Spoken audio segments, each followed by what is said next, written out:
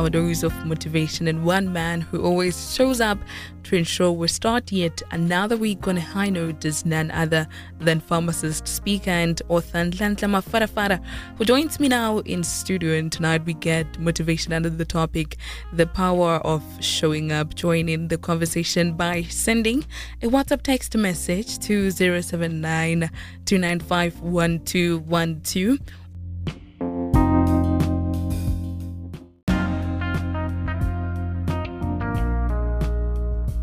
It's a simple thing that I think all of us have in one way or another showed up somewhere.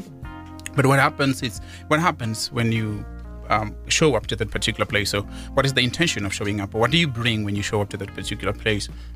And so on. So I believe that showing up, it's when you move from one particular place physically to another particular place, physically or geographically. It's when you move to a group, to a particular group of people who have got certain things that you may need, or to a particular place that may offer the certain things that you may need. It doesn't matter whether the place where you're going has got one person, or has got a book, or has got a song, or has got a shade. It may not necessarily be a person that you're going to meet, but it may be an environment that has something that you get. You'd hear artists whose art or whose gifting is in painting. They would tell you that I'd rather be out. When I go to the beach, I get inspiration to draw something. When I go to the river, I get inspiration to get something out of it. So it doesn't matter what it is. It depends on who you are. But that particular showing up is when you move to that particular place, and you get to experience the things that will take you from the level where you are when you entered, and you walk out in another level higher. So it's the same as, for example, I believe that marriages were born from one man showing up to a particular place where there's a woman that he happened to meet later, or somebody introduced him to her, and then they become friends, then they date, then they spouse to get married. I believe that businesses were also born out of meetings.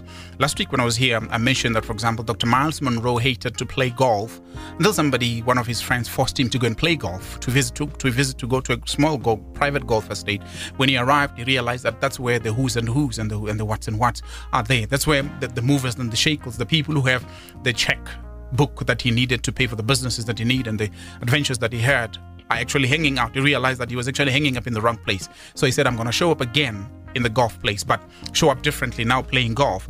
I believe that as long as you show up intentionally or with an open mind or with an open eye, for example, when the young David in the Bible, his father sent him to go and deliver lunch at the battlefield. After 40 days of men and giants receiving insult from Goliath, when David showed up, he found an opportunity for him to go and kill that man. For him, his mission was to go and deliver lunch, but he came back with national glory. So that is so powerful, because when he goes in, his job was just to deliver lunch, and nobody cared what he looked like or what he does or whatever he had. But because of the activity that he did when he showed up, he came back with national glory. They were singing back that Saul killed 1,000, David killed tens of thousands, and so on and so forth. So showing up, it's a seed. Mishora Kotso sent me a text this afternoon, and she said, one opportunity is a seed that will give you harvest for more opportunities. So that's what showing up, how powerful it gets, that you get to be here. But I don't know who's listening to me now. I don't know how many people are listening to me now.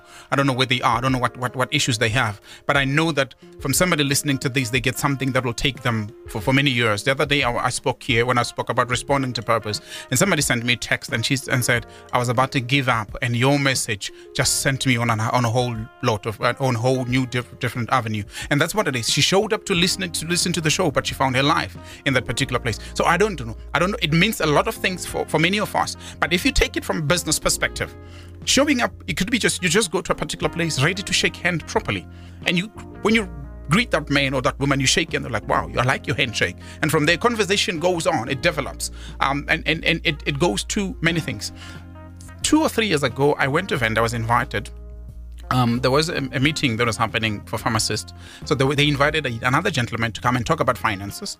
So I listened to that man and I said, wow, I like the way that he speaks. I went to greet him. I said, you know what? I want to work with you in the next ventures that I do. As I'm speaking today, he has been funding almost every activity that I had in Polokwane.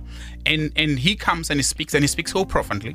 Last week, he took me on a big meeting that was happening somewhere in Sandton. I didn't anticipate this kind of activities, but it's because I just showed up. And when I was there, and then I met the director of the company that he was providing services to, who is going to fund another event that we're going to have. So it's just because I showed up in one meeting 3 years ago, which has given birth to so many other activities. The question is, what have you been missing out? What is it that you were supposed to go to that you decided not to go to? And what have you missed after that? You know, I'm reminded of a book I'm reading now, and it's written by Shonda Rhimes. It's titled The Year of Yes. And she speaks about, she speaks about how for the longest of times, she's a writer. She's written a lot of brilliant TV series, shows and stuff. And she speaks about how for the longest of times she would reject offers to come do speaking at events and so forth, until one day her sister told her, you never say yes to anything. And so she dedicated an entire year to saying yes. And it just speaks about so many things that she then finds out of that. But one thing about Shonda Rhimes that I want for you to also talk about is that she describes herself as a very introverted person who would rather keep to herself, who would rather read books and not necessarily go out and be with people. If a person is listening now and they're saying, but you know, Nhlanhla, I hear you and I would really love to show up, but unfortunately I'm shy, I don't talk a lot, I am socially awkward and so forth. What do you say to that person? Being introverted is a gift. And we should not confuse that and listen to wrong talk around it. I'm one person who don't make a lot of conversations with everyone. I make lot of conversation with specific people, so I can be in a group of people.